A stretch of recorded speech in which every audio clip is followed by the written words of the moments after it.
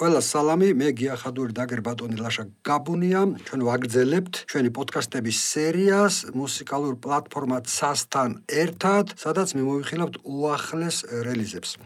მიმოვიხილავთ სუბიექტურად, მაგრამ არგუმენტირებულად. გამომდინარე იქიდან, რომ ჩვენი პოდკასტი გადის სამ თვეში ერთხელ, ფაქტურად შეუძლებელი ხდება ერთ პოდკასტში ყველა იმ რელიზის მიმოხილვა, რომელიც გამოდის ჩვენში. 3 თვის განმავლობაში. ამიტომაც გადავწყვიტეთ, რომ ჯერჯერობით, სანამ ჩვენი პოდკასტი იქნება კვარტალური, ორიენტაცია ავიღოთ მხოლოდ საალბომო რელიზებზე, როგორც დიდ ფორმატიანზე, ასევე მინიონებზე. თანაც ჩავთვალეთ, რომ ასე უფრო გამართლებულია ამ ეტაპზე, ბოლო-ბოლო ადრე თუ გვიან ყველა ცალკეული სინგლი მაინც ხდება ალბომზე, მოკლედ ვნახოთ, როგორ განვითარდება მოვლენების სამომავლოდ, ეხლა კი შევუდგეთ საქმეს. ლაშა. მოგესალმებით ყველას, დავიწყოთ ივლისის თვით და დავიწყოთ ნიკაკოის მინიონით, რომელსაც ქვია Airlines.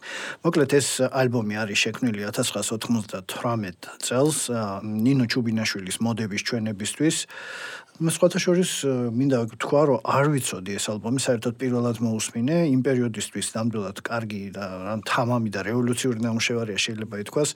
საინტერესო ელექტრონული ხმებია გამოყენებული, მიუხედავად იმისა, რომ მუსიკა მოდების ჩვენებისთვისაა განკუთვნილი, საინტერესოა მოსასმენადაც და არ არის მხოლოდ ფონური მუსიკა, რომელზედაც მოდელები მიდიმოდიან. ხო, მეც ახლა ბევრს არ დავამატებ, ხო, ეს სწორი შენიშვნაა, რადგანაც იმ პერიოდისთვის ასეთი ხასიათის მუსიკა, ასეთი დინამიკა მუსიკის, ასეთი ფორმატი, ცოტა ესეთი ნოვატორულად ითვლებოდა ნამდვილად და არა მარტო ქართულ რეალობაში. და საინტერესოა, რომ მეორე კომპოზიცია არის ჩეხურ ენაზე, საერთოდ შესრულებული, ვერტულნიკი ქვია, რაც ქართულად ნიშნავს ვერტმფრენს. თუმცა საინტერესოა კიდე ის მომენტი, რომ იაპონური მუსიკის გავლენა არის აქ. მე მყისვა გამახსენდა ასა ჩანგ, რომელიც სწორედ მაშინ იყო უაღრესად გავლენიანი არტისტი გარკვეულ ანდერგრაუნდულ წრეებში. გადავიდეთ შემდეგზე. ეს არის ვულკანსკი, Skeptical Answers ქვია ალბომს. ეს არის კლუბ ხიდის რეზიდენტი ვულკანსკი, წარმოადგენს ქართული ელექტრონული საცეკვაო მუსიკის ერთ-ერთი პიონერი აჩი თაბუკაშვილი. ალბომი გამოსცა ბერლინულმა ლეიბლმა ბიტემ და მასში შესრულებულია, ესე იგი, ტექნო არის ძირითადად გამოყენებული სტილებიდან და შეიძლება ასევე დავამატოთ, თქვათ, ინდუსტრიალი, broken beat-ი, IDM-ი. მეორე კომპოზიცია მაგალითად შეიძლება დააჯდეს საქართველოში წინასაარჩევნო და ზოგადად პოლიტიკურ გარემოს, მას ნერვული დისკუსიები ეწოდება და ზუსტად ამ ვარიანტში შეიძლება განვიხილოთ ზუსტად წინასაარჩევნო ვარიანტს, როდესაც დაძაბულია ყველაფერი ირგვლივ. შეიძლება ვინმე არ დამეთანხმოს, მაგრამ მუსიკა კარგად აღწერს ზოგადად რეალობას, საკმაოდ საინტერესოა მეოთხე ბილიკიც, Your Imaginary Fear. ეგ მეც ყველაზე ძალიან მომეწონა. შენი წარმოსახვითის შიშები, ჟღერადობაზე და ხმებზე ექსპერიმენტებით მუსიკოსმა მოახერხა და გადმოცა ზუსტად ის შინაარსი, რასაც კომპოზიციებს არ ქმნევს. კი, თან მე მომეწონა აქ ის, რომ ესე ვინტაჟური ელექტრონიკის გავლენა უდაოდ არის, ესე EDM, არა IDM, ანუ EDM ინდუსტრიალი, ეს აჩრდილი, თან შეგნებულად არის გაკეთებული. იგრძნობა რაღაც ეს white noise-იც, ეს სიხშირების შეტევას რო ეძახიან, არანჟირებაში და ზოგადად ვერ ეტევა მარტო საკლუბო სივრცეში, ჩემი აზრით. ეს ნამუშევარი და ეს სემპლები, რომლებიც ეძრობა პერიოდულად ამა თუ იმ ტრეკში, როგორც ესეთი აკუსტიკური პერსონაჟები, აუდიო პერსონაჟები ისე შემოდიან, შესაბამისად აქვს ესეთი სიუჟეტი, აქვს თავის რაღაც დრამატურგია. სწორედ ერთადერთი არის ის, რომ უკვე ალბომის ბოლოსკენ ეს სიურპრიზად აღარ გეჩვენება და ცოტა რაღაც ესეთი რუტინული შტაბეჭდილება დატოვა ჩემზე, უკვე ჩაჯდა წმინდა საკლუბო საცეკვაო მუსიკის კონტექსტში. პირველი ნაწილი უფრო მომწონდა მე, ალბომის პირველი ნაწილი. გადავიდეთ შემდეგ ალბომზე, ეს არის ქვემეხი, ამერიკული, ასე ქვია ამ ალბომს. ვინც არ იცის, უბრალოდ იმათ ვეტყვი, რომ ჯგუფი ქვემეხი 2015 წელს თბილისში ჩამოყალიბდა, მისი წევრები არიან სანდრო ქერაული ვოკალი, ნიკა მოსიაშვილი და დაჩი დოდაშვილი. ჯგუფს უკვე 4 ალბომი აქვს გამოშვებული, ქვემეხი მუშაობს ინდუსტრიალში, პანკსა და ელექტრონულ მუსიკაში ერთადერთი გადაზელილი შეიძლება ითქვას. ამ ალბომზე ჯგუფის წევრებმა დაწერეს ტრეკები, როგორც ყოველთვის მიმდინარე მოვლენების ერთგვარი შეფასება. ჯგუფის შემოქმედებაში საკმარისი აქცენტია ტექსტებზე, თუ უმნიშვნელოვანესი არა. პირველივე სიმღერაში ხაზგასმით მეორდება, რომ ყველაზე თესლი ღარიბი ბიჭი ვარ, ღარიბი ბიჭების პატარა პრინცი ვარ. რაღაც მომენტებში ჯგუფის მუსიკალური ხაზი თრეშ მეტალის საუკეთესო ერასაც მაგონებს, თქვა Sepultura, Slayers და ასე შემდეგ. თუმცა ჩემი აზრით მუსიკის ჩანაწერს ცოტა დრაივი აკლია, განსაკუთრებით მომეწონა ზოგადად მეოთხე ბილიკი ამერიკული, ტექსტი ძალიან კარგია და მუსიკალურადაც მრავალფეროვანია თავისი აკუსტიკური გადახვევებით. ელექტროგიტარის რიფი კი ავტომატივით ჟღერს მომენტებში, შეიძლება ჯგუფს აგრესიული, ოდნავ მაინც მანერულიც კი იყოს, მაინც რაღაც ცოტა მომეჩვენა, რომ ოდნავ მანერული არის. თუმცა მუსიკალურად საკმაოდ მაღალ ოსტატურად არის ყველაფერი შესრულებული, შეიძლება ითქვას და მე ვისურვებდი რომ ცოტა უკეთესი მასტერინგი ჰქონდეს აი ამ ჩანაწერს. მე მომწონს ეს კოლექტივი ქვემეხი, როგორც მუშაობს, ჯერ ბენდის სახელწოდება სრულიად ამართლებს იმ პათოსს, რასაც ისინი ანვითარებენ თავიანთ მუსიკაში. მე სხვადასხვა ამ ბენდის შესახებ გავიგე რუბი კუხიანიძისგან, მან მირჩია, გასაგებია რაღაც გადაკვეთის წერტილები ბევრი არის. მოკეთ ბრძოლაშია ქვემეხი სოციალურ პოლიტიკურ ლამის რაღაც ფასეულობით ბრძოლაში, აი ეს ჰარდკორი, პანკ ჰარდკორი ხშირად რაღაც მისტიკასთან ცოტა ფლირტში შედის. ამ შემთხვევაში ესეც არ არის, ყველაფერი არის მატერიალისტური, ჩვენი რეალობა როგორც მოითხოვს, აი ზუსტად ისე მუშაობს. ქვემეხი, თუმცა აი ამ ალბომიდან გამომდინარე, თუ იმჟელებთ, ხო, მე პირველი ნაწილი უფრო მომეწონა, ჩემი ფავორიტი ტრეკი არის სხვადასხვა ძაღლი. აი სწორედ ეს სწორხაზოვნება უხდება რაღაც მომენტში, აი იმ მუსიკას რასაც აკეთებს ქვემეხი, მოგვიანებით უკვე აი რატო არ მომწონს მეორე ნაწილი, ხო? ხდება მცდელობა, რომ აი ამ რუტინული, აი ამ რაღაც ბანალური მუსიკიდან ამოვიდნენ, აი ეს ჰარდკორი საერთოდ საკმაოდ გაცვეთილი ჟანრია, უკვე ეს ხერხები ყველასთვის ნაცნობი არის, ის უკვე რაღაც დამაინტრიგებლად აღარ ხდება ყურს და აი აქედან ამოსვლის ცდელობა ქვემეხს აქვს თავისთავად კარგი ცდელობა, მაგრამ ჩემი აზრით არც თუ ისე წარმატებული. მხედველობაში მაქვს დასკვნითი 3-4 ტრეკი ალბომის. გადავიდეთ შემდეგზე. ეს არის ირაკლი მანჩხაშვილის, იგივე ბეთხოს მინიონი, სახელწოდებით Novissima Vultus Tergum. მოკლედ ის მუსიკოსი, მე მგონი, ერთ-ერთი არის და შეიძლება ერთადერთის ვერ ვიტყვი, მაინც ერთ-ერთი მუსიკოსია საქართველოში, რომელიც შემიძლია თავად თქვა, რომ ძალიან კარგ მსოფლიო დონის საუკეთესო ambient მუსიკას ქმნის. ეს მინიონი, რომელსაც ქართულად ეწოდება სულ ბოლო მოსალოდნელი სარეზერვო ასლი, წინა ნამუშევრებივით შეიძლება ითქვას, რომ პრაქტიკულად უზადოა სპეციფიკური ხმების მისაღებად ბეთხო ისევ და ისევ აგრძელებს, თქვათ, იგივე აუდიო კასეტების და ანალოგური ხმების გამოყენებას. მინი ალბომში სულ 4 კომპოზიციაა შესული და 20 წუთამდე გრძელდება. მოკლედ ალბომი ძალიან კარგი მოსასმენია და ვისაც შემცავით უყვარს მუსიკის ფონზე მუშაობა, თქვათ, წერა, შეიძლება ვიღაცას იატაკის გამოხვეთა უყვარდეს და მუსიკა კონდეს ჩართული ან ნებისმიერ რაღაცა, იმათვის შესანიშნავი შეიძლება მოусმინოს. ბეთხოს ambient-ის მოსმენა კარგია ყველგან, ის ჯანმრთელობისთვისაც კარგია, რადგანაც ნერვებსაც ამშვიდებს და არ გვაფორი აქებს, რაც მთავარია. დღეს იშვიათობაა ისეთი ფონები, ისეთი დაძაბულია ირგვლივ ყველაფერი, ამიტომ მე რეკომენდაციას უწევ ამ მინი ალბომს, რომ ყველა მოусმინოს. მეც უწევ რეკომენდაციას, თუ მეზე დავახასიათებდი ამ ალბომს. ambient ნეოკლასიკური lo-fi ესთეტიკა, რას ნიშნავს lo-fi, ხო? როდესაც ბგერები, ჩაწერილი ბგერები, ინსტრუმენტები ესე კაფიო და მკვეთრად არ ისმის. თითქოს რაღაც ვარდება, რაღაც საუნდი, თითქოს უკონტროლოა მუსიკის დინება და ეს არის გაკეთებული შეგნებულად. ანუ ეს არის კომპოზიტორული მეთოდი და არა თვითმიზნური ელემენტი ასეთი. აი პირველი ტრეკი მომეწონა მე ყველა ძალიან piano loops, განსაკუთრებით მაშინ, როდესაც შემოდის რაღაც სასულე ინსტრუმენტი, თუ არ ვწდები საკვირია, თუმცა დაბეჭდებით ამის თქმა არ შემიძლია. შემდგომი ტრეკებიც არ არის ცუდი, აი განსაკუთრებით ელექტროგიტარის ხარჯზე, რომელიც აი შედის, გამოდის ზუსტად მაშინ, როცა კომპოზიცია სჭირდება და შესაბამისად ცოტა ეფემერულია, მაგრამ აი პირველი ორი ტრეკი, ანუ piano loops და endless falling აღემატება დასკვნით ორ ტრეკს, ისიც არ არის ცუდი, დასკვნითი ორი, უბრალოდ ესეთი ტრადიციული ambient-ია და ახლა ambient-ის კლიშიდან ამოსვლა დღეს ბეთხოს კი არა ყველას უჭირს, მე მგონი ბრაიან ინოსაც კი.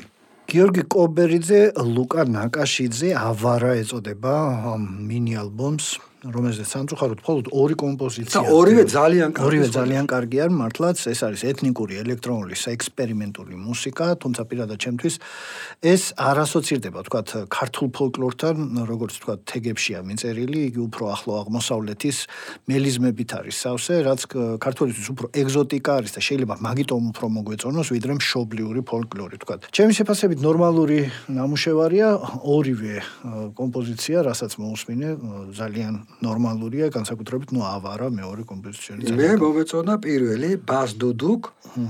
რატომ? რადგანაც არის ეს დოლდუდუკი ქმნის რაღაც ესეთ კოჰაბიტაცია დოლდუდუკის ქმნის რაღაც ესეთ აკუსტიკურ ველს, სადაც ვითარდება ლამის ეს ფრი ჯაზული იმპროვიზაციები, რაღაც გლიჩ ფრაზეოლოგია, რაღაც ელექტრონული ეგზერსისები, ანუ რაღაც კოლაჟური ტრეკი არის.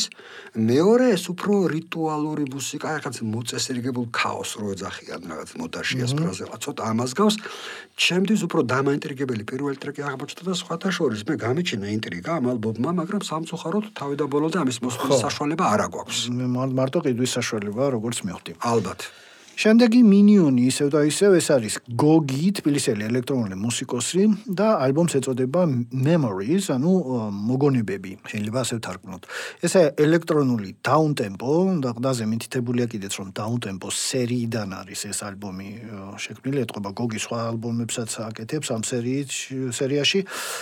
რომ თქვა რაღაც განსაკუთრებულს მოусმინე, არ ვიქნები ნახდათ მართალი, სიმართლე გითხრა ვერც დიდი მონდომება შევამჩნია მუსიკოსის მხრიდან, რომ რაღაც ორიგინალური ნამუშევარი გამოსულიყო. ერთადერთი მომეწონა ის, რომ მუსიკა ატარებს რაღაც იდუმალ ხასიათს, თუმცა მონოტონურობაში გადადის და ჩემთვის პირადად ოდნავ უფრო მოსაწყენი გახდა და ჩემი აზრით უფრო მეტი მუშაობა ჭირდება ბგერაზე, მუსიკაზე და ზოგადად ჟღერადობაზე. მეც გარკვეულწილად გეთანხმებით, თუმცა ესეთი შთაბეჭდილება დამრჩა, რომ მას რაღაც კონკრეტული мотиваცია აქვს, რომ ესეთი ნაღვლიანი და სევდიანი იყოს. მაგრამ რაღაც ხასიათი მაინც იგრძნობა და თუ მაინც შესაძლებელია რომელიმე ტრეკის ამორჩევა ამ სამიდან, ბოლო ეს ჰერერ არის ალბათ ყველაზე კარგი, გამომდინარე იქიდან, რომ ცოტა განსხვავებულია წინაურთან შედარებით და ეს მოსვინგავე რიტმი შემოდის, ანუ ახალისებს ცოტა აი ამ რაღაც როგორც შეთქამ დაუნტემპო განწყობას. მოკლედ, შემდეგი ისევ და ისევ მინიონი, ეს არის Boyd Shit 004. ასე ქვია ალბომს, ლეონ ლოლიშვილის არის ეს ალბომი. წარმოადგენს ჰაუსისა და ტექნოს ნაზავს, იგი 4 ბილიკისგან შედგება, რომელიც თქვათ 20 წუთზე დიდხანს გრძელდება. გეტყვით გულახდილად ვერ მოусმინე. მეც ძალიან ცოტა დავჭერე ამას, სხვათა შორის ეს გრინბაუნ და ლეონ ეს საკმაოდ ესეთი ცნობილი დუეტი იყო, ყველა ელექტრონიკის, ყველა ქართულმა მოყვარულმა საკლუბო ელექტრონიკის იცის მათი შემოქმედება, მე ძალიან ბევრჯერ მომისმენია სადღაც ღამის კლუბებში და ანუ გამოცდილი მუსიკოსია ლეონ ლოლიშვილი, ეს მისი გამოცდილება ეთყობა ამ ალბომს, მაგრამ აი მე რჩება ესეთი შთაბეჭდილება, რომ რაც იცის იმას აკეთებს, საკუთარ კომფორტო ზონაშია და არანაირად არ რისკავს. მე ისიც ვერ გავიგე რისთვის არის, ანუ ვისთვის განკუთვნილი ეს ალბომი და აი ტრეკების სათაურებიც კი რო გადახედოთ, რომელსაც რაღაც ესეთი ფუნქციონალური დატვირთვა აქვს თვითონ ხო, აი არ ირეკლება მუსიკაში. მოკლედ, ჩემი აზრით აგვისტოს ივლისის ყველაზე უინტერესო რელიზია თუ შევთანხმდით მაგაში. თუ ესე ალბომების კონტექსტიდან გამომდინარე, ალბათ ივლისის ყველაზე უინტერესო რელიზია არის ეს. და ბოლო ალბომი ივლისის თვეში ეს არის Synoptic Music Floating ქვია ამ მინიონს, ეს მუსიკოს ზურა ჩხარტიშვილის პროექტი და ალბომი, რომელიც 3 ბილიკისგან შედგება. ალბომი გამოუსცა მუსიკოსმა საკუთარ ლეიბლზე, Time Lapse of Dream ასე ქვია, ამ ლეიბლს.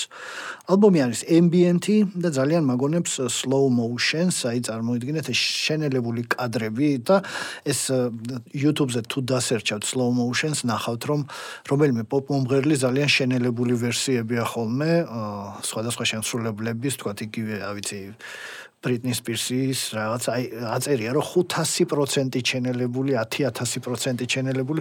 დაახლოებით ეგეთი შტაბეშტილება დამიტოვა ამ ალბომმა, როდესაც მოусმინა რომ ძალიან slow motion ambient-ი არის.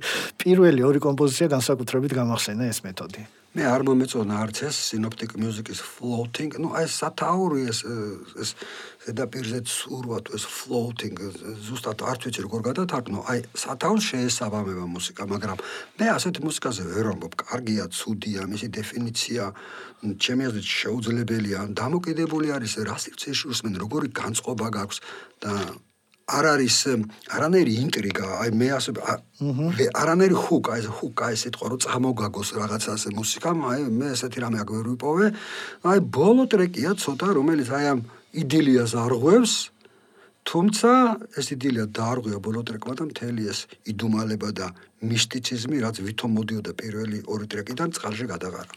გადავედით აგვისტოს თვეში, მოკლედ და ანუშკა ჩხეიძის ალბომი Theater Extracts, ასე ქვია ალბომს. ახალი ქართველი ელექტრონისტებში, ალბათ ანუშკა ჩხეიძის მუსიკა ერთ-ერთი ყველაზე საინტერესო მუსიკა არის. გოგონა იყენებს ელექტრონული მუსიკის ძალიან ბევრ შტრიხს, ყოველთვის ეძებს საინტერესო ბგერას, კონტექსტს და გადმოცემის ფორმებს.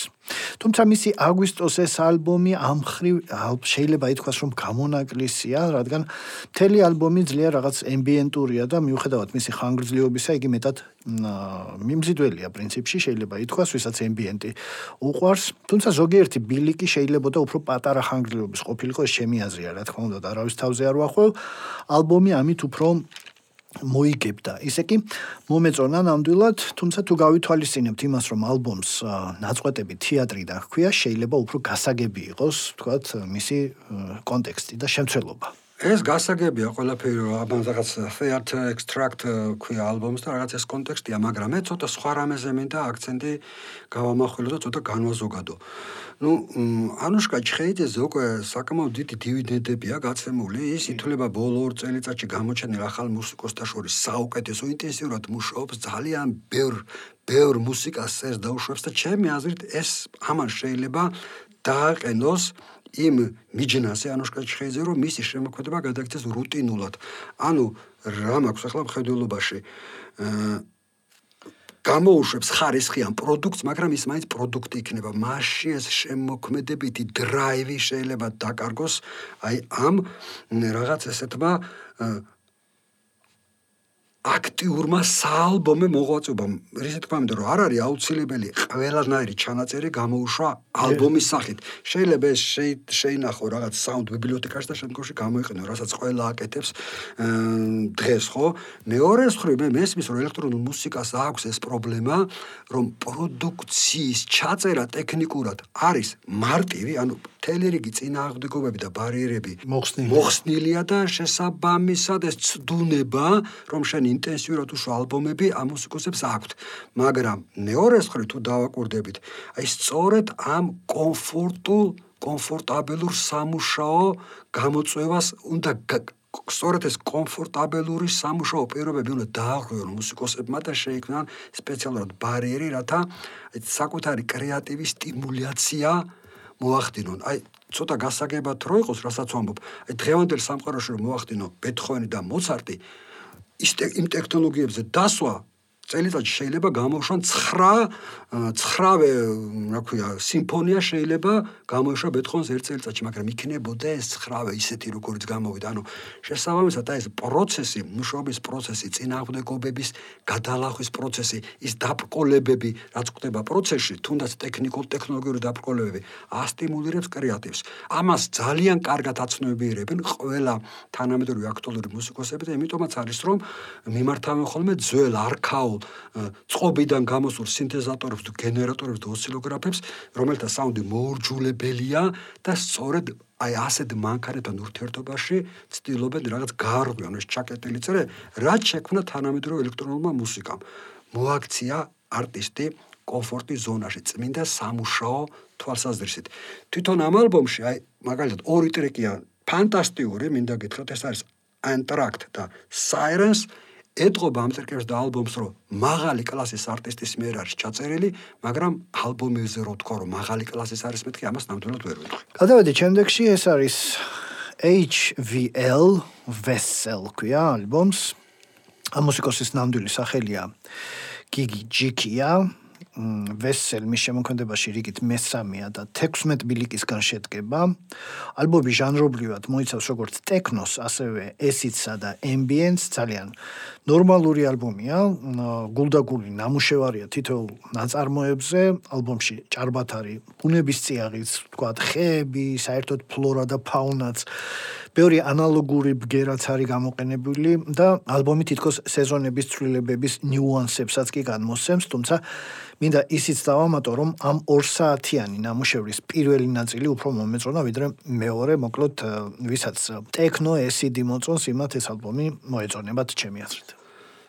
ეს HVL თუ ჰვალ თუ რა ვიცი, ვინ როგორ სხვადასხვანაირად მოიხსენიებენ ამ DJ-ს, მე ვიცნობდი როგორც DJ-ს და ეს ძალიან ცნობილი DJ-ია, გავლენიანი DJ-ია, ერთ-ერთი მთავარი რეზიდენტია დასიანის. გამოუშვა აგერ ალბომი, რომელზეც მე იგივე შენიშვნა მაქვს.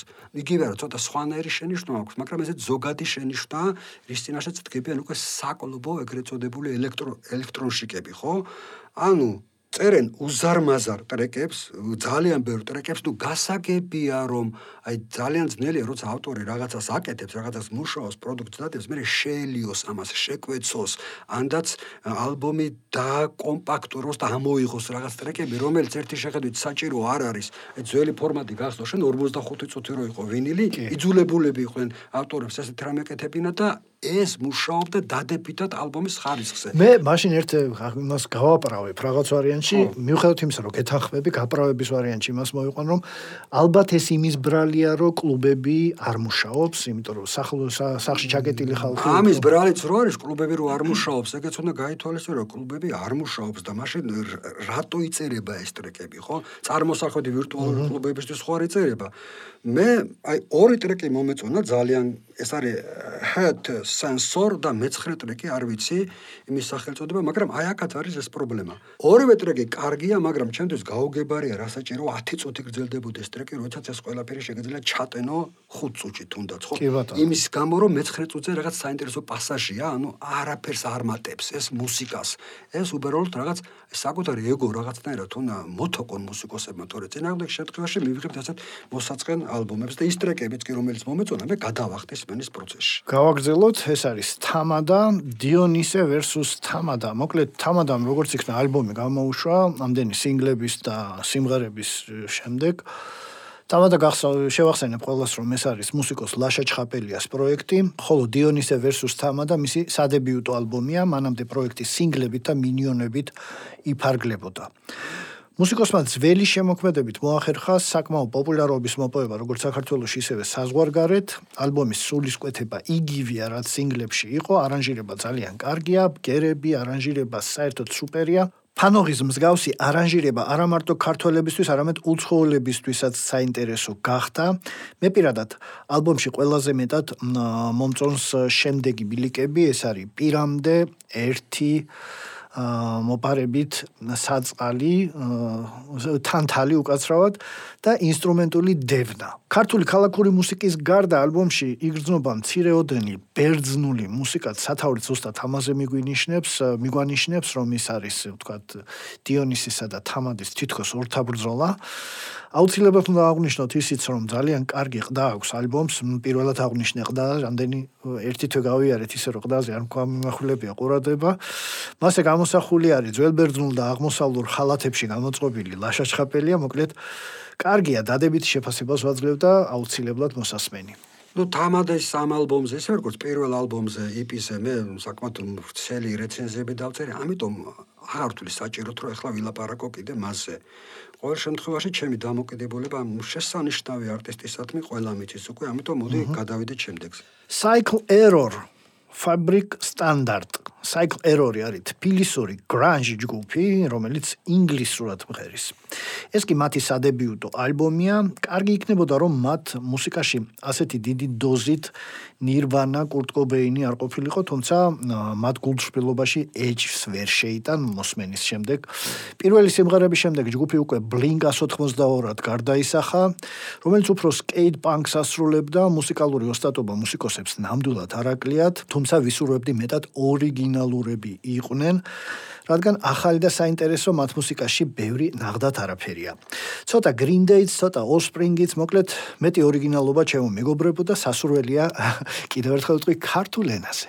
მოდი ესე ვთქვათ რა, ეს არის რაღაც კლასიკური ეს პანკი, ამერიკული პანკი, ამას მინდა კომერციული პანკი, თუ ჩვენ ჩავეძიებით ფესვებში, შეიძლება თვითონ არტისტებმაც არ ეციან, მაგრამ აი ფესვები აი ასეთი პანკის მოდის ლოს-ანჯელესის 70-იანი წლების მისურვილის პანკ სცენიდან, იქაც იყო რაღაც თავიანთი როქსის სცენა, აი ამ ლოს-ანჯელესურ პანკს ეყრდნობა შემდგომში ყველა ეს ამერიკული პანკბენდი, რომელიც ჩვენ მოიხსენიე და პრინციპში ახლა მე არ მინდა რაღაც გავაკრიტიკო Cycle Error-ი, რადგანაც ეს ისეთი მუსიკა არის, სადაც ძალიან დიდი რესურსები გარღვევებისთვის აღარ გაქვს უკვე, წარმოუდგენელია. ერთადერთი, რაც შეუძლიათ ამ ბედმა გააკეთონ, თუ ისევ აი ამ პარადიგმაში დარჩებიან, ლაივ კონცერტები ჩაატარონ და აი ლაივში ეს მუსიკა უდავოდ იმუშავებს. ხო და არ არის საჭირო ჯერჯერობით პანკ ბალადების დაწერა, ეს ძალიან რთულია, ეს ძალიან დიდ პანკ ბენდებსაც არ გამოსულიათ თავის დროზე.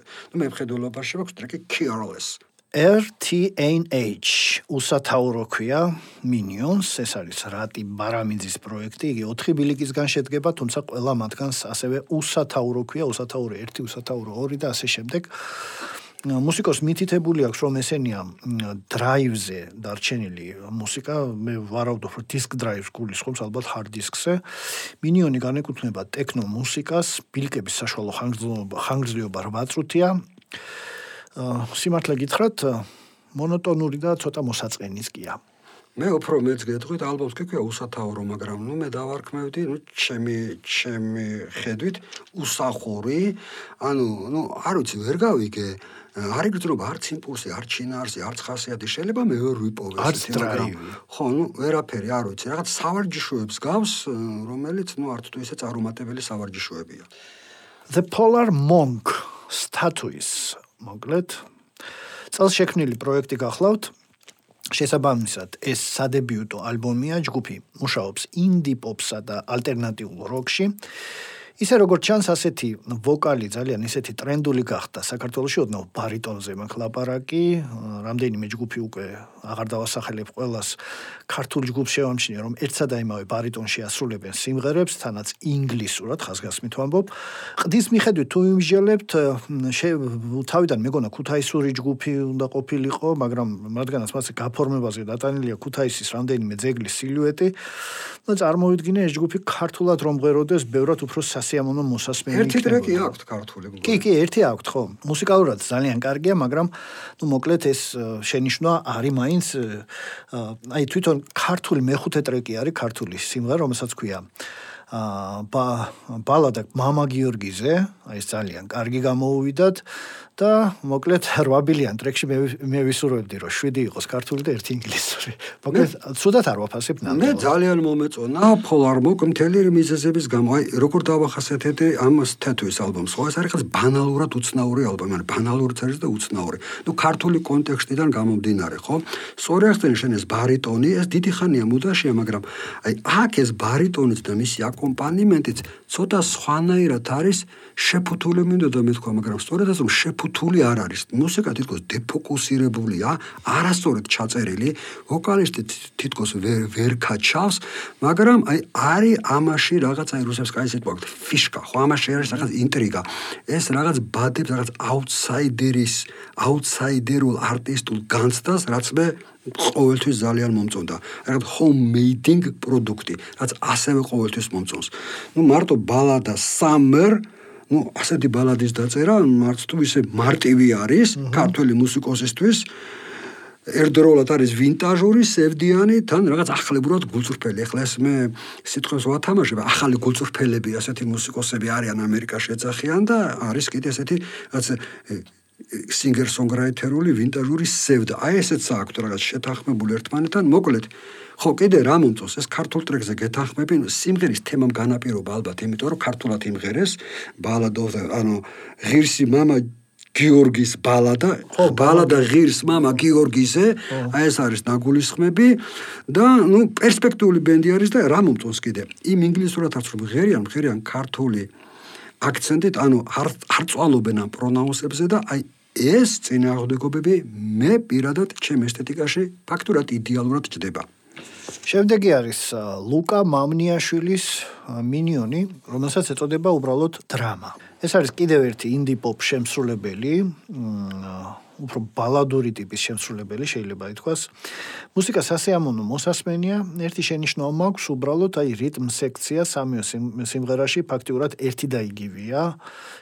რაც არის თვითონ მინიონი სამი სიმღერისგან შედგება და თითქმის ერთი და იგივე რიტმი არის, ერთი და იგივე თვლა არის.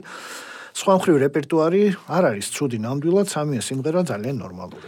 მე ვთვლი რომ ეს არის შეგნებულად გაკეთებული, ეს არის დაპროგრამირებული რიტმი, არაფერი არ იცვლება და რატომ? რადგანაც ეს სამივე სიმღერა, სამივე ტრეკი, ეს არის ერთი დიდი ტრეკის სამი ნაწილი. უბრალოდ გაყოფილი, აი დრამა, შიში და ჰეპი ენდი. ეს კონტექსტი არის და თუ დააკვირდები სიმღერები ერთმანეთში გადაბმულია და შეგნებულად აი პულსაცია სამივე ტრეკს აქვს ერთი და იგივე. ერთი დიდი სევდიანი ისტორია სამ ნაწილად გაყოფილი, ემოციურობა, ციგრძნობა, ვოკალიც გრძნობიარე არის, არ არის რაღაც თითიდან გამოწვეული, ერთადერთი არის ის, რომ აი მუსიკა არის წმინდა ანგლო-ამერიკული, მაგრამ რას იზავ, შეიძლება მომავალში გამოასწოროს ლუკა მამნიაშვილმა ეს რაღაც ხარვეზე, თუ შეიძლება ხარვეზად ჩაითვალოს ეს, აღარც ვიცი უკვე. ნიკ ჭელიძე, შიში Fear of the Unknown. ეს არის ასევე მინი ალბომი, მინიონი და ეს მუსიკა უფრო საშინელებათა ფილმის საუნდტრეკს გავს და ავტორს მოყვანილი აქვს განმარტებაში ჰოვარდ ლავკრაფტის სიტყვები, ყველაზე ძველი და ძლიერი ემოცია შიშია, ყველაზე დიდი კი გამოუცნობისადმი შიშია. ალბომი წარმოადგენს ემბიენტისა და თანამედროვე კლასიკის ნაზავს, არ არის ნამდვილად ცუდი, მოკლედ კარგი მოსასმენია, ვისაც მოსმენა უნდა, თუმცა მიუხედავად იმისა, რომ რაღაც საშინელებათა ფილმის რაღაცა შთაბეჭდილებები შეიძლება შეგექმნას. კი, აქ რა არის საინტერესო, კონცეფცია შიში, რასაც ეძღვნება ეს, ხო, შიში და გამოუცნობის შიში, შიში ამოუცნობი მაგას ადამიანის მოვლენებს მიმართ, ხო, ეს კონცეფცია კარგად არის აკუსტიკურად ხორჩასქმული, დრამატურგია სახეზია, ტრეკები არის ძალიან მოკლე. თან როგორ არის პირველივე ტრეკში შიში გაცხადებული აშკარად, შემდგომში იცვლება ხასიათი და ხო და შემდგომში თუ დააკვირდი, იცვლება ხასიათი შავი ხელის ბალადა გახსოვს ადრე რომ ბავშვები უყურებოდნენ და ახლობით ეგეთ რომ კარგი მაგრამ შემდგომში განსაკუთრებით ეს ეხება მეოთხე და მეხუთე ტრეკს I will never და acceptance, ეს გაცხადებული შიში გადადის უკანა პლანზე და ცოტა ეს წავი ფილოსოფოსები და ეს შიში ხდება ცოტა ეგზისტენციალური, შენიღბული და აი ფინალიც თითქოს არის მოწოდებული იმისკენ, რომ აი ეს შიში, ფარული შიშები, ქვეცნობიერი შიშები გადაილახოს უკვე და არა აშკარად გაცხადებული შიშები. მე პლუს უსმევ ამ ალბომს უდავოდ, მინიონია. ხო, მეც პლუს დავუსვი. Fairy Down Acid Maria. ესაა თბილისური ფსიქოდელიური და გოატრანსული ელექტრონული ალბომი, რომელიც გამოდგება რომელიმე შუთერი ვიდეო თამაშები რო არის, ხო იცი, აი იმის საუნდტრეკად ძალიან კარგი იქნება, მეტი არ ვიცი რა ვთქვა, რა დავწერო. მსგავსი მუსიკაზე ყოველთვის ვამბობ ხოლმე ალბათ საცეკვაო დარბაზში უფრო შევაფასებდი, თუმცა ერთ რამეს ვიტყვი, როდესაც ეს ალბომი ჩავრთე, ჩემმა 3 წლის გოგომ დაიწყო ცეკვა. და არც გაჩერებულა პრინციპში, მოეწონა. და ბავშვები ყველაზე კაი შემფასებლები არიან. მე უფრო მეც გეტყვი, ეს ალბომი, ეს ტრანს ალბომი, გაცილებით უფრო საინტერესო და ფრეშ, ცინცხლად ჟღერს, ვიდრე მთელი ეს ტექნო ჰაუს რაღაც ეს ნამუშევრები, რომლებიც უხვად ჩაიწერა ამ სამთვის განმავლობაში. საერთოდ მე ტრანსი უფრო მომწონს, უფრო საინტერესო, უფრო დრაივიანია, უფრო გამარგინალებულია და ეს არ არის სწორი, რატომ მოხდა ეს, ხო, 1-2 სიტყვით მინდა თქვა, რომ ტექნო და ჰაუსი 90-იან წლებში გადაიქცა როგორც წინააღმდეგობის მუსიკად, მას ქონდა რაღაც ბექგრაუნდი, რაღაც საპროტესტო პროლეტარული და აი ამ მუსიკას აკიდეს ის თვირთი, რის თრევაც არც ტექნოს და არც ჰაუსს არ შეეძლო. ტრანსი კი ეს წმინდა წყლის ჰედონისტური მუსიკა, არ აქვს არაფერზე პრეტენზია, ეს არის მანტრები, ფაქტობრივად ეს არის ელექტრონული საცეკვაო მანტრები, ოღონდ ყოველგვარი მისტიციზმის და სულიერი პრაქტიკის გარეშე. აქვს ის ფუნქცია, რაც აქვს და მეცე პრეტენზია არ აქვს. ტრეკები, ტექნოდრომი, მაშინერიუმ, ზოგიერთ ტრეკში საერთოდ ეს ტრანს დრაივი უკანა პლანზე მიდის, მაგრამ სადაც უკანა პლანზე მიდის, იქ უკვე მუსიკა ხდება უფრო საინტერესო და მრავალფეროვანი და ბოლოში სინკოპირებიანი რიტმები, ესეც კი ხდება, მოკლედ, fear it down, ეს ტრანსის დროშა უჭირავს ხელში და უჭირავს საკმაოდ ამაყატაც და ყოჩახ მათ ამისთვის. NVS. ეს არის თბილისური მუსიკოსის და როგორც ახლა ამბობენ, პროდიუსერის ახალი მინიონი, რომელიც 3 კომპოზიციისგან შედგება. NVS-ის ეს ალბომი ელექტრონული ტექნოსა და ჰაუსის ნაზავია, რაზედაც გია ლაპარაკობდა ამდენიმე წამის წინ. ბევრს ვერაფერს ვიტყვი, საცეკვაოდ კარგია იმედია. მე ვერც ვერაფერს ვერ ვიტყვი, არანაირი ვაიბი აქ არ არის. ერთი შეხედვით არ არის ცუდი, ხო უსმენ და გადიხარ ბოლოში, მაგრამ აწყობილიც კარგად არის, მაგრამ მუსიკას არ აქვს არანაირი ტრაექტორი, არსად არ მიდის. შეიძლება ეს გეგმაც გქონდა, არ ვიცი, თავის საქმე თვითონ მიცის. გადავდივართ უკვე ალბომზე, ეს არის Organs and Oceans, King of Worms, ჭიაყელების მეფე, ხო? ეს არის დუეტი, რომლის წევრები არიან ესტატე ანთაძე და ივან ნიკოლაძე. ჭიების მეფე არის ეს მათი სადებიუტო ალბომია, რომელიც 11 სიმღერას აერთიანებს. ჯგუფის სამუშაო სტილია ალტერნატივა, ინდი პოპი და ზოგადად ინდი. სიმღერები ინგლისურენოვანია, ალბომი სევდიანია საკმაოდ, ვოკალისტის ხმა ცოტათი ტომ იორკსაც მომაგონებს. ცოტათი კი არა, მაგრად.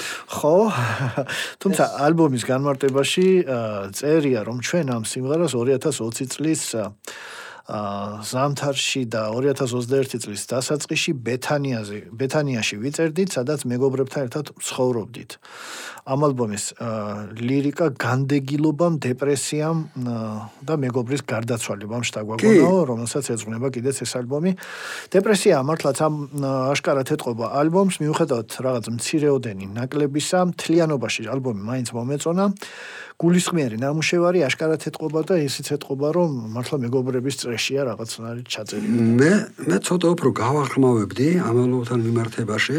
აქ გასაგებია ტომ იორკის და რედიოჰედის გავლენა და ტომ იორკის მე აღმოჩენე ბოლოს, თეოდორ მე მგონი ამ ტრეკს ახაც მახსოვს რომელზე, მაგრამ ცოტა სხვა რამე მინდა ვთქვა. ეს განდეგილობა და ეს დეპრესია მათ მოაქვთ არა ინდი პოპიდან, არამედ მოაქვთ ეს dark folk, ეს ბრიტანული რაღაც ჟანრი, რომელიც აპელირებს შუა საუკუნეების რაღაც ობსკურანტიზმზე, პლუს ეს სინგერ-სონგრაიტერი მელანქოლიკები 70-იან წლებს, ნიკ დრეიკი მაგალითად. ამ განწყობის შერწყმას აპირებს ეს დუეტი, მაგრამ ეს ორივე მიმართულება არის უაღრესად ღრმად ანგლო-ამერიკული. ეს ბრიტანული სენსიტიურობა ამ მუსიკაში არის გადამწყვეტი და ეს არც ორგანი და არც ოუშენი არც ერთი არ არის, არც ინგლისელი, არც ამერიკელი შესაბამისად, ცოტა რაღაც ეპიგონური ხასიათი აქვს ამ ალბომს და ეს არის ამ ალბომის დიდი მინუსი. ერთადერთი გამონათება, რომელიც არის შესანიშნავი ტრეკი, ეს არის ყასაბი მეორე, ბაჩერ ქვია, ყასაბი მოულოდნელი რაღაც ავანტ პოპი თან მინიმალისტური სონგრაიტინგი, ზუსტად კრავს, ასეთი სტანდარტის ტრეკი რო ყოფილიყო ყველა, ალბომი შეიძლება ყოფილიყო ერთ-ერთი საუკეთესო აგვისტოში.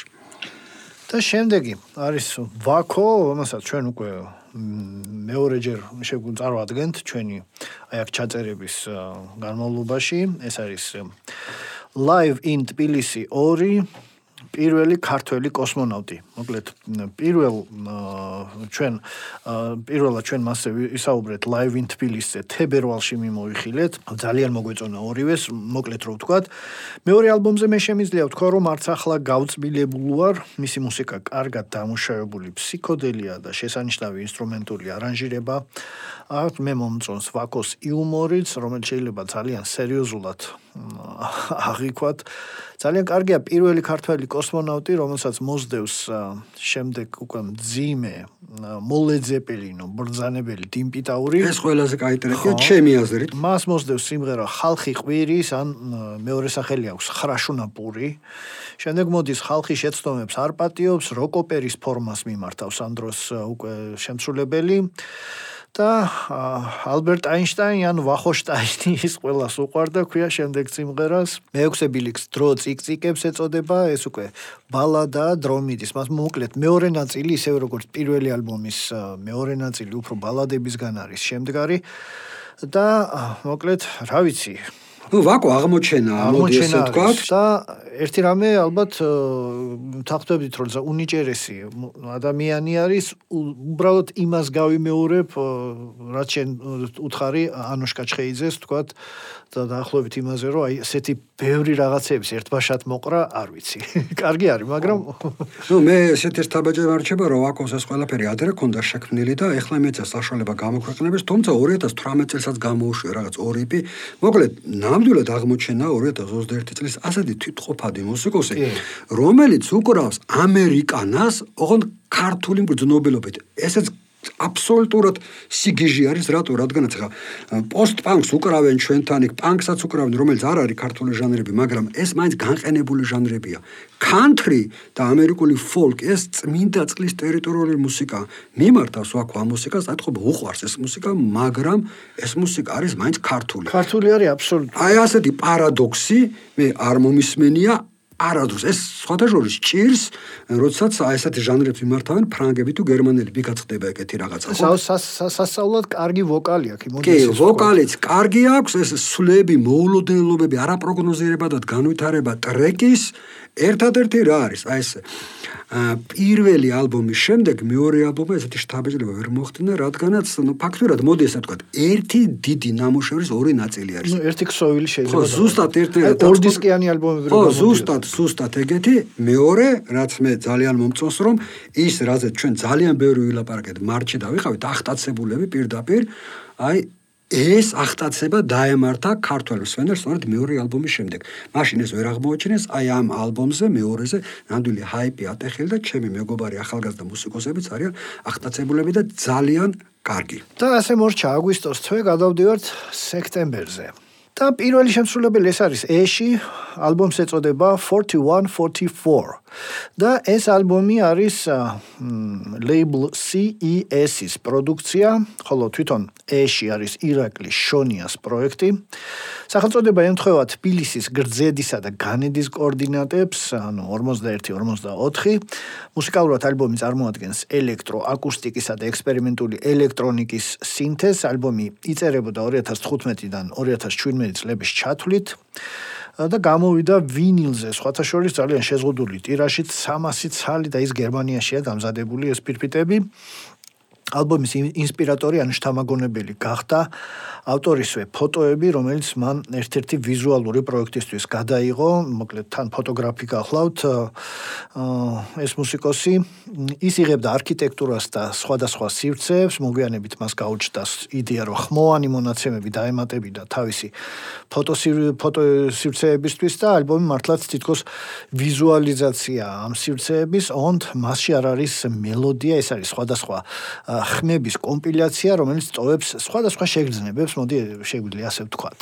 მე არ მომეწონა ეს ალბომი, აი ეს ანოტაციის გარეშე რომ ვერ გაიგებ რაზეა მუსიკა, აი ეს თვითონ მუსიკა უნდა იყოს თავის დავადე მეტყველი და არ უნდა მჭირდებოდეს იქ ჩახედვა რაზე არა. ხო, აი მე მოძებნე უბრალოდ ეს ისა. ზუსტად შეიძლება ვერ მიხვდე რაზეა, მაგრამ რაღაც მესიჯი რაღაცა უნდა იყოს, რაღაც ისეთი გზავნილი უნდა იყოს, რომ რაღაც დაგაფიქროს. აი ესეთი რაღაცა ვერ დავინახე ამ ეშის, აი ამ ნამუშევარში. მეორეს მხრივ აი რაღაც workshops გავს, აი რაღაც ესეთი art workshop-ისთვის დაწერილი მუსიკა კი არა, თავისთავად art workshop-ია ეს მუსიკა. მეორეს მხრივ თუ გაძლებ და ბოლომდე მოისმენთ, აი რაღაც რაციონალურ მარცვალს იპოვით ნამდვილად ამ მუსიკაში და ლოგიკაც კი არის. არ ვიცი, შეიძლება ესეც კონდა გეგმაში, ჩვენი დაბნება, არ ვიცი. შემდეგი ალბომი, ეს არის ალბომი ნიშუ. ეს არის ჩემთვის ერთ-ერთი ყველაზე ნორმალური ალბომი, რაც დღევანდელი გამოშვებისთვის მოусმინე. ნიშო წარმოადგენს მუსიკოს ლევან ქათამაძის პროექტს ალბომი ერი მადლიერი, ხო ალბომს ერი მადლიერი ქვია, იტალიურ label Blessed Cross Records-ზე გამოიცა. ლევან ქათამაძე არის ინსტრუმენტალისტი, მომღერალი, DJ და პროდიუსერი, მოკლედ მეტად ნიჭიერი ადამიანი, რომელიც ამსტერდამში ცხოვრობს. ალბომი მუსიკალურად არის მეტად ატმოსფერული, ჟანრობრივად იგი შეგვიძლია მივაკუთვნოთ როგორც ambient, ასევე deep house და უნდა ითქვას, რომ ლევან ქათამაძე თავად მღერის, უკრავს გიტარასა და პერკუსიებზე, ზუსტად ამ ალბომისთვის მე რამდენიმე კომპოზიცია განსაკუთრებით მომეწონა, მაგალითად სიმარტოვე, ასევე Past Moments და გაბედე, თუმცა სხვაებიც ძალიან მომწონს, მოკლედ ერთიანობაში ძალიან კარგი არის ეს 8 ბილიკიანი ალბომი ჩემთვის პირადად, იმიტომ რომ ისეთი არის, უფრო დაისვენებ ამ ალბომის მოსმენისას, ვიდრე თქვათ რაღაც კი. მუსიკალური აღმოჩენებზე არ არის ლაპარაკი. არ არის ურიგო ნამდვილად, არ არის, მოდი საერთოდ არ არის ბანალური ეს house საკვebo მუსიკა. არც ღარიბი მუსიკა არის, აქვს დრამატურგია, კომფორტული მოსასმენიც არის, სახშიც მოусმენ, აი როგორ მოусმენ, შეიძლება სახში ჟღერდეს ეს მუსიკა და შესაქმეს აკეთებდე და კაიფოსთან. პერიოდულად ესეთი hooks, ანუ couch გამოგდებს. რაღაც საკუთარ სივრცეს ქმნის, მოკლედ, როგორც უკვე თქვი, ეს არ არის მხოლოდ სადისკოტეკო, საცოკო მუსიკა, მინდა კიდე ხო ხაზი გაუსვა, რასაც თვითონ ინშუშებს ხას. ანუ ცდილობს თავის კულტურულ, მუსიკალურ ეთნოიდენტობას გაუსვას ხაზი. რამოდენიმე ტრეკში ეს აშკარად იკვეთება, თან ამას არ აკეთებს ესე ვულგარულად და ბანალურად. ერთადერთი რაც მე არ მომეწონა, აი ზოგიერთ ტრეკში. ეს არის აი დრამინგი ისეა დაპროგრამირებული, რომ ცოტა აბანალურებს აი ამ აკუსტიკურ ნაკადს. დანარჩენი, ანუ არაფერი საწინააღმდეგო არ აქვს. Acid Fairy, იგივე სახელწოდების მჟავის ფერი, გახლავთ მინიონი, რომელიც წარმოადგენს ელენე მოსიაშვილის ელექტრონულ პროექტს. Minions პროექტისთვის სახელი ჰქვია უკვე აღნიშნე და 5 ბილიკისგან შედგება. მუსიკა შესრულებულია ტექნოს, dark ambient-ის ზღვარზე, მასში არის რაღაც საშიში შემაძრწუნებელიც და რაღაც ნათელიც. თუმცა შეიძლება ის მოჩვენებითიც კი სინათლე. ალბომის მოსმენის დროს ჩნდება ასოციაცია თითქოს რაღაც ძალიან ძველსა და წარმართულ რიტუალს აკვირდები, სადაც ადამიანები პირველ რიგში საკუთარ თავს ისჯიან, ანუ თვითგვემით არიან დაკავებულები, აწვალებენ და მერე ცეკვას იწყებენ დანარჩენები. მომიჩვენა, რომ პირველ 4 კომპოზიციაში სტერეო ეფექტი საერთოდ არაა გამოყენებული, რაც ჩანაწერს სიმკაცრესა და ერთგვარ მონოლითურობასაც კი ანიჭებს, ხოლო ბოლო კომპოზიცია აშკარად სტერეოფონულია, მოკლედ დადებითად ვაფასებ ამ ალბომს. მე მომეჩვენა, რომ რაღაც ესეთი ნერვიულად ვიბრირებული მუსიკა არის, თითქოს რაღაც სტრესული მდგომარეობა, ეს მოგოდულ ბითებში ჩაძირული რაღაც მუსიკა. თან აი სწორედ ასეთ ასოციაციამ გამომიყვანა რაღაც ტრივიალური ტექნო პარადიგმიდან, ტექნოს ეკუთვნის პრინციპში ეს მუსიკა. მეორე მხრივ ეს მესიჯი არ არის აშკარა. საით მიდის ეს მუსიკა? ხო არის თუ არა კვანძის გახსნა ძალაუნებურად ესეთი შეკითხვა მოგდის თავშიდან, მართლა მიდის ბოლოსკენ, თითქოს ჩნდება აი სინათლე გვირაბის ბოლოს, როგორც ამბობენ, მაგრამ ერთია რომ ჩნდება სინათლე გვირაბის ბოლოს და მეორეა რომ მიაღწია თუ არა ამ სინათლემდე. ასეთი დელიკატური ნამუშევარია, შენიღბულიც, შეიძლება ითქვას, არ არის პრეტენზიული, შეიძლება ახლა მე ცოტა ბევრი ავკიდე შინაარსობრივად ამ ნამუშევარს, მაგრამ მეორეს მხრივ სულაც არ არის ავტორს კონკრეტულად ხონდეს დაკონსპექტებული საკუთარი იმპულსები, საკუთარი პარანოები თუ შიშები. პირიქით, ეს ხშირად მავნეც კი არის, წინასწარ განწყობებს მსმენელის. პლუსით. ძალიან კარგი. Overeat Hair Part 1 ეს არის ასევე მინიონი, ეს არის ჰიპ-ჰოპ არტისტის 5 კომპოზიცია, რომელიც წარმოადგენს მხოლოდ ინსტრუმენტულ მუსიკას. ბილიკები მოკლეა, ყველაზე ხანგრძლივი მათ შორის არის 2 წუთს არ აღემატება, ესე შეიძლება ითქვას, საკმაოდ მელოდიური კომპოზიციებია და მთელი ალბომი ძალდატანების გარეშე მოკლედ სიამოვნებით მოусმინე, ოღონდ არაფერი ისეთი დიდი განსაკუთრებული არ იყო. კი, მეც სიამოვნებით მოусმინე, აი ეს მოკლედ ესე ვთქვათ რა, ეს ბიტები, რაღაც სენტიმენტალური, რაღაც soul განწყობის სამსახურში. აი ეს ვინტაჟ ჯაზლუპები, აი ცალ-ცალკე ვერ იმუშავებდა ვერც ბიტები და ვერც ისემლები, რაც გამოყენებული აქვს, მაგრამ ერთად მუშაობს. პრინციპში ჰიპ-ჰოპ პროდიუსერის დანიშნულებაც ეს არის. ასე რომ overeat-მა ვფიქრობ გაართვა აი ამ თავის ერთი ბეწო ნამუშევარში დასახულ ამოცანას თავი. და გადავდივართ უკვე ალბომზე, ეს არის ილია ღარიბაშვილი, Eat the Rich, ანუ ჭამე მდიდარი, ხო ესე არის? კი, Eat the Rich. ხო, შეჭამე მდიდარი. ილია ღარიბაშვილი გახლავთ მულტიინსტრუმენტალისტი, ნამუშევარი არის მძიმე მუსიკის მსმენელთათვის განკუთვნილი, უფრო შეიძლება სხვა მუსიკის მსმენელმაც მოусმინოს, რა თქმა უნდა, მეტალის მსმენელს განსაკუთრებით დაინტერესებს, ალბომში თავმოყრილია death, doom, gothic, ავანგარდული, folk მეტალის მოკლედ სინთეზისგან არის აგებული. ალბომს ეწოდება შეჭამე მდიდარი, კიდევ ერთხელ ვიტყვი, მუსიკალური გარემო ჟანრის კლასიკის მიხედვით პირქუშია, თუმცა მუსიკოსი ცდილობს მრავალფეროვანი გახადოს. ჩემი აზრით მეტალ ჯგუფისთვის, ზოგადად კოლექტიური მუშაობა ბევრად უფრო მომგებიანია, რადგან რამდენიმე ადამიანის წვლილი მუსიკას ბევრად უფრო მემზიდველს ხდის, ვიდრე მარტო კაცის ნამუშევარი.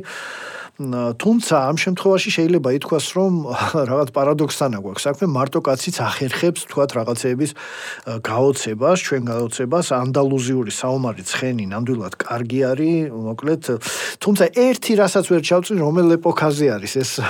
კი, მე ჩავწვდი. ხო, შეიძლება ითქვას, ეს არის უბრალოდ, თორე ესე არის შესანიშნავი ალბომი. მე ვარ ახტაცებული აი ამ ილია ღარიბაშვილის შეჭამე მდიდარი, შეჭამე მდიდარი ეს ალუზია ალბათ ესეთი ალბომი ქონდა იმას თუ სიმღერა მოტორჰედს თავის დროზე, დავანებოთ მოტორჰედს თავი, ახტაცებული ვარ. ეს არის ბენდიო შენ რო თქვი. ვერ იქნება ეს ბენდი, იმიტომ რომ ეს არის აუტსაიდერი ადამიანის ხედვა. იმ სამყაროზე, რომელსაც განაგებენ მდიდრები.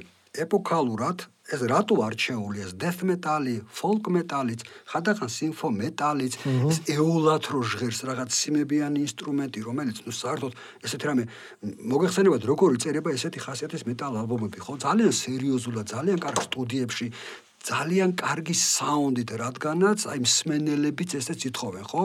ილია ღარიბაშვილი, არ ვიცი ამის საშუალება არ ქონდა სპეციალურად გააკეთა, ეს არის ნედლი, რაღაც დაუბალანსირებელი, გაუმართავი ნამუშევარი და სწორედ ამით არის ფასებული. ამით აღწევს მიზანს. ანუ რასთან გვაქვს საქმე, ხო? მარგინალი აუტსაიდერი კაცის ჩივილი სამყაროს უსამართლობას და ეს სამყაროს უსამართლობა მისი აზრით არ არის მარტო დღევანდელი კაპიტალისტური სამყაროს მონოპოვარი და აკვირდი გარეკანს იმის ხო? კი, ქრისტეს გამოსახულებთან როცა წაძრიდან მოვაჭრეები გაფარა. ანუ მიმართავს ბიბლიას, მიმართავს რაღაც შუა საუკუნეების ობსკურანტიზმს და დარკ მითოსებს, ეს ბნელ მითოსებს თუ აი ამის და მიხედვით ცვლის ის მუსიკას, ამის და მიხედვით ცვლის ის თუ როგორ უნდა იმღეროს. ხან არის გროულინგი, რომელიც ხდება მაგალითად doomsday, doom metal, ხო, რატო? ამიტომ არის აღებული. doomsday ტრეკი, ტრეშის ზღვარზეა ფაქტიურად, ხო? არანაირი აქ რაღაც ბიბლიური ეზოთერიკა, დილეტანტურად შესრულებული ნამღერი. ეს არის კონტექსტი, ანუ კონტექსტი, რაც არის ამ ალბომის, აი მიზანი რო ამართლებს საშუალებას, სწორედ ამ თვალსაზრისით არის ჩემი აზრით, ჩემი გემოვნებით, ჩემი ესთეტიკით ძალიან საინტერესო ნამუშევარი უდავოდ. მინდა კიდე აი ორი ტრეკი მოვიყანო მაგალითი, რომელიც კაფეოთ გამოხატავს აი ამ ალბომის ესთეტიკას. მინიატურა არის ტრეკი და აი რამდენი რაღაც ხდება შიგნით, ხო?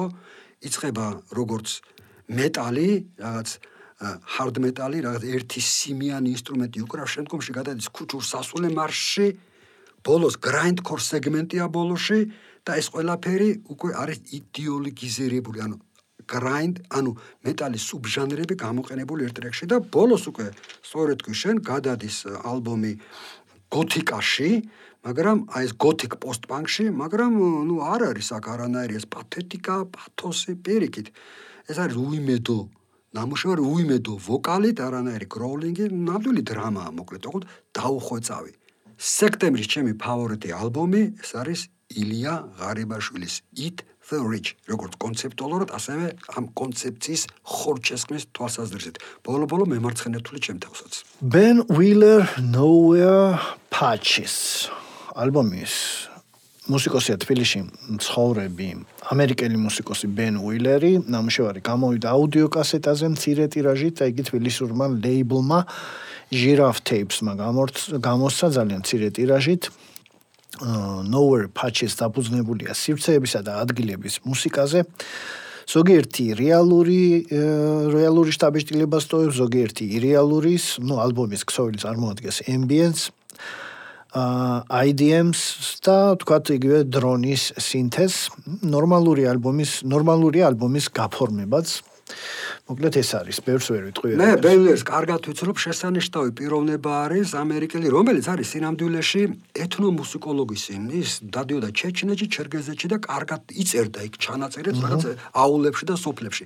აი ეს ფოლკ ეთნო ირაციონალიზმი, მას შემოყავს თავის სამ რაღაც ექსპერიმენტულ ელექტრონიკაში და საუნდი თუ დააკვირდები თუ როგორ არის კიდე საუნდი, როგორ კარნახობს მუსიკის ტრაექტორიას, ეს არის ვინტაჟური ელექტრონიკა, ძველი ოსცილოგრაფები, გენერატორები, ან მათი სუროგატები, ანუ საუნდი არის ისეთი, აი როგორც ადრეული რომანტიკოსი ელექტრონშიკები იღებდნენ ხოლმე ემპირიული გზით. აი ეს ამ სულისკვეთებას აცოცხლებს ბენ მილერი, განსაკუთრებით ბოლოს ამ ტრეკში, ასე რომ მე პლუს უსვევ ბენ მილერს დიდსთან. ანი ზაქარიაშვილის ალბომი მტირალა, ეს ასევე CES Records-ის წევრია და ზუსტად ამ ლეიბლის გამომცემულიც არის ეს ალბომი. ახალი ალბომი, მოკლედ, მთელი ალბომი წარმოადგენს მოიხსენებათ ეს მთარის მტირალა, მასზე ვირტუალურ მოგზაურობა შეიძლება ჩავთვალოთ, მოიხსენებათ რომ მტირალას მთა მთელ საქართველოში განთქმულია იმით, რომ მასზე ყველაზე მეტი ნალექი მოდის წლის განმავლობაში და ზუსტად იმიტომ შეარქვეს მას მტირალა. ანი ზაქარიაშვილმა ალბომის ჩასაწერად გამოიყენა საქართველოს სხვადასხვა კუთხის ხალხური სიმღერების სემპლები, აქ არის აჭარის, თიანეთის, ლაზეთის, მან გამოიყენა სამი ანსამბლის მზეთამზეს, გეორგიკას და ანჩისხატის შემოქმედება. ალბომი ოდნავ სევდიანია და ეს ბუნებრივია. იგი ნორმალურად ძალიან კარგად არის აწყობილი და მასში არ არის მოსაბეზრებელი ბილიკები, მიუხედავად ელექტრონული ჟღერადობისა, იგი გამშვალულია, ქართული სულისკვეთებით, შეიძლება ითქვას, რომ მეტად თამამი და წარმატებული ექსპერიმენტია, მოკლედ დადებით შეფასებას ვაძლევ. კი, საერთოდ ამ ალბომზე ანი ზაქარიაშვილის მტირალა ზოგადად ჰაიპია ატეხილი და მასზე ბევრს საუბრობენ. ეს რას ნიშნავს ჰაიპი? ჰაიპი არის ის, რომ აი მასზე არის ყურადღება გამახვილებული იმ ხალხის, ვისაც სიტყვა ეთქმის დღეს თანამედროვე ქართულ მუსიკაში. მე ვხედულობაში ვს კომენტატორები, მსმენელები და ასე შემდეგ. რა არის აქ საინტერესო? რა მოეწონათ ჩემი აზრით, რაც მე მომეწონა ალბათ, ხო? ანუ ანი ზაქარიაშვილი აწვება ქართულ აკუსტიკურ იდენტობას, მაგრამ ის კი არ მიემართება წარსულში. წარსულ ეთნომუსიკაში და ანაქრონში კი არ ვარდება, არამედ წარსული მოყავს თანამედროვეობაში. ეს პრინციპული მომენტია და განსხვავებული. ანუ ჩვენს ქართულ ეთნო იდენტობას, მუსიკალურ ეთნო იდენტობას ჩვენს ქართულ ეთნო იდენტობას აქტუალიზაცია და განახლება სჭირდება და აი ამას ამტკიცებს ანი ზაქარიაშვილი თავის ნამუშევარში. თან დააკვირდი ერთ რამეს, რომ აი ესეთი ხასიათის ალბომი, სადაც კაფიოთ არის ეს ინტენცია გამოკვეთილი, იქნება ეს ბაბო, ნანასკანი, თუ თვითონ მტირალა, სამივე ესეთია, მაგრამ სამივე განსხვავებულია. ეს ლაზური ელემენტებია ამან. სამივე, აი თანამედროვე მიდგომაც კი სამივე ამ ტრეკში განსხვავებულია, მაგრამ სამივე ჩვენია. ის ტრეკებიც კი, სადაც პირდაპირ არის აპელირება რაღაც ამ ქართულ სენსიტიურობაზე და არის ინგლისური სათაურით და არის უტექსტო, აი იქაც კი ხვდები, რომ ეს ტრეკები, ეს მუსიკა არის სამამულო. აი აქედან გამომდინარე, ანი ზაქარიაშვილის ალბომს ეკუთვნის მართლა ის ქათინაურები, რაც მიიღო მან სხვათა შორის ალბომის გამოშვებისთანავე.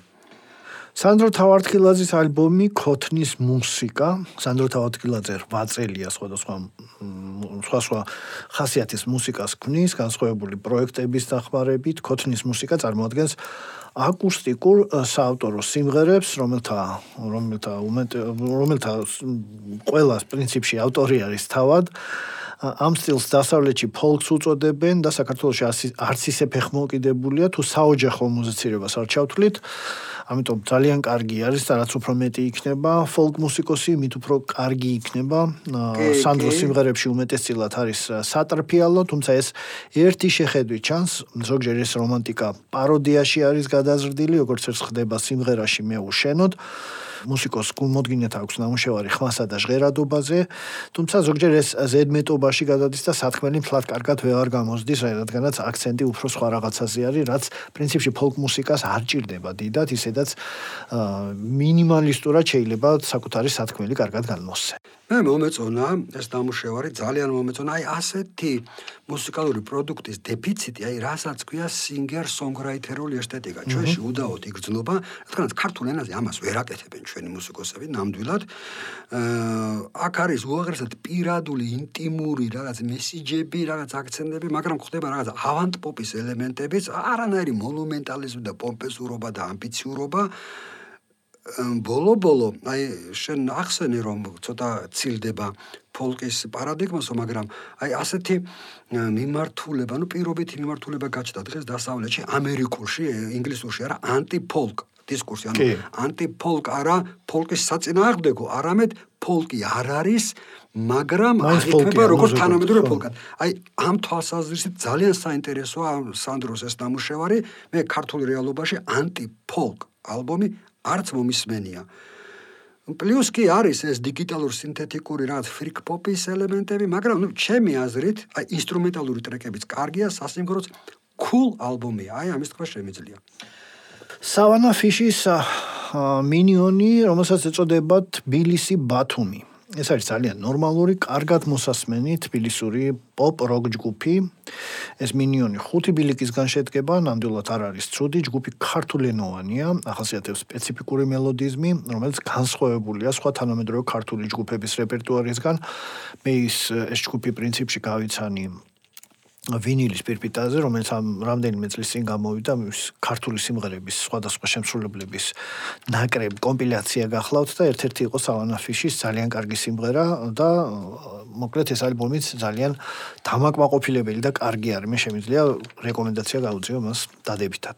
წმინდა მუსიკალური თვალსაზრისით მე ვერ ვიტყვი რომ დიდად მომეწონა, ესეთი მუსიკა არ მომწონს, მე უბრალოდ უკვე 2021 წელს, მაგრამ ძალიან მომწონს ეს სათაური თბილისი ბათუმი, ფაქტიურად ეს ჩემი ცხოვრების წესი და ჩემი რაღაც ცხოვრებისეული დილემად გადაიქცა ამ ბოლო წლებში. აი ეს სულისკვეთება არის ნამდვილად აი ამ EP-ში კიდევ რა არის მნიშვნელოვანი და რა არის კარგი. ჩემი აზრით ეს კიდევ უფრო მნიშვნელოვანია, ვიდრე ეს ტრეკები კარგია თუ არა მუსიკალურად. ის რომ თურმე აი ესეთი ინდი პოპის თანამედროვე ინდი პოპის შესრულებაც ქართულად შესაძლებელია. ხანდახან შეიძლება ტექსტი, ფრაზირება ისე იდეალურად ვერ ერგება აკუსტიკურ ნაკადს, მაგრამ აი ამის რესურსები რო აქვს ჩვენ ენას, ეს აშკარად იგრძნობა. აი ამას ადოკუმენტებს აი ეს EP, ამიტომ პოზიტიური დამოკიდებულა ჩემი აუცილებლად. სხივოსანი ალბომს ეწოდება, მინი ალბომს სომნამბულია. სხივოსანი არის თბილისელი მუსიკოსი, რომელსაც ნიკა გაბუნია ჰქვია. ნიკა ძირითადად შუგეისსა და პოსტ-როკში მუშაობს, ეს თუმცა ბოდიში გაწყვეტილებ, თუმცა მე ვერ დავინახე აქ შუგეიზინგი, პოსტ-როკი კიდე ცოტათი დავინახე. ხო, არა, შუგეიზინგი ვერ დავინახე. არა, მე ვიცი რომ ანოტაციაში წერია ეს. მე ანოტაციის ავტორს ვეხმაურები ახლა ამ შემთხვევაში. მესმის, ხო. ეს არის მისი რიგით მესამე მინიონი. სხივოსანის რეპერტუარი ქართულენოვანია, წარმოიდგინეთ სევდიანი ქართული ეგრეთ წოდებული ესტრადის სიმღერა, რომელიც უფრო თანამედროვე და არანჟირებული. ზოგიერთ სიმღერაზე ესეთი შტაბეჭდილება დამრჩა, ისევე როგორც ბევრ წინანდელ შემსრულებელში, ნიკას მუსიკაშიც ბევრი კაეშანია, თუმცა მუსიკა მელოდიური და ჰარმონიულია, ეს შემიძლია ვთქვა. და დადებით შეფასებას ვაძლევ, უარყოფით ნაღდად ვერ მივცემ. მე ვფიქრობ, რომ ნიკა გაბონია შეეჭიდა, ძალიან რთულ თემას, ის ცდილობს ქართული ჰარმონიებით შექმნას რაღაც არაქართული მუსიკა.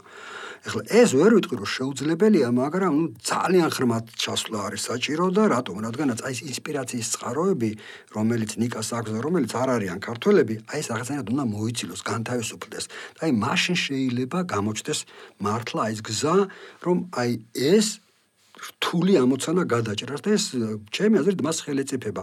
ამის საფუძველს მაძლევს ბოლო ტრეკი, რომელიც არის წუთნახევრიანი, რომელიც მე მგონი საერთოდ ინგლისურენოვანია, თუმცა ვერ ვარჩევ რა ენაზე არის და ეს კიდე უფრო მომწონს, მაგრამ აი თუ დააკვირდებით გიტარის პარტიას, აი ამ ვითომ არაქართულ მუსიკაშიც ქართული ჰარმონია იგრძნობა და აი ეს მაძლევს იმის იმედს, რომ ეს კაცი სხივოსანი ჩემი აზრით განახორციელებს იმ თავის იდეას, რაც ჩაფიქრებული აქვს. ეს იდეა რო ჩაფიქრებული აქვს, ეთყობა აი ამ იბიში. და ჩვენი პოდკასტის ბოლო შემსრულებელი ეს არის Modular Synth Affection Garden of Memories. ხო, ეს არის მინიონი, ქართული ელექტრონული პროექტია, რომლის მინი ალბომი ბრიტანულ ლეიბლზე გამოიცა. მინიონი მოიცავს 4 ბილიკს და წარმოადგენს ტექნოს. ეს პროექტი არის დუეტი, რომელიც შედგება ირაკლი ბერიაშვილისგან და დავით ლომთათიძისგან. ეს პროექტი 2019 წელს შეიქმნა, ალბომი შეიძლება ახლა ალბომზედაც ვიტყვი, რომ მრავალფეროვანია და ეტყობა, რომ ორი ადამიანის ნაზრების შედეგია და ზუსტად აქედანაც შეიძლება მომდინარეობდეს მისი მრავალფეროვნება, საკმაოდ მელოდიური ბილიკებია, რომლებზეც არა მარტო ცეკვა, არამედ მათი მოსმენაც არის შესაძლებელი. მომეწონა მეოთხე ტრეკი, მეოთხე ბილიკი Ocean Vision და მეორე Garden of Memories. მე რა შემეძლია თქვა, საუნდი მომწონს, საუნდი არის კარგად აწყობილი, მოაქვს აზარტი, აღგზნება, ენერგია, მაგრამ აი მუსიკა არ მომეწონა. ანუ რაც არის განხორციელებული ამ საუნდით, აი ეს არ მომეწონა. ასეთი საუნდით ფიქრობ, მათ შეეძლოთ უფრო საინტერესო, უფრო ორიგინალური და მე ვიტყოდი უფრო დამაინტრიგებელი მუსიკაც გაეკეთებინათ. ასე რომ მე ვერ შევაფასებ დადებითად აი ამ რელისს. მოკლედ, ბოლოში შეიძლება ითქვას, ეს 3 თვის პოდკასტი რო შევარჯამოთ, ერთი რამე შემიძლია გამოვყო და შევამჩნიე უბრალოდ რომ ძალიან ბევრი სევდიანი და ესეთი დათრგუნული და ცოტა შეშინებული მუსიკა გაჩნდა ქართველების შემოქმედებაში. სევდა პრინციპში ჩვენთვის უცხო არ არის, მაგრამ ალბათ ეს ყველაფერი გამოწვეულია მაინც ამ პანდემიის გამო. ეს შენიშნო არის, დანარჩენი წარმატებებს უსურვებ ყველას და შეგახსენებთ უბრალოდ რომ შეგიძლიათ თქვენი ახალი ნამუშევრები მოაწოდოთ პლატფორმა CAS აუცილებლად და ჩვენ მას აუცილებლად განვიხილავთ, გამოაგზავნეთ თქვენი ჩანაწერები, გემშვიდობებით, Xaduri, Lasha, Gabunia დროებით. მომავალ შეხვედრამდე.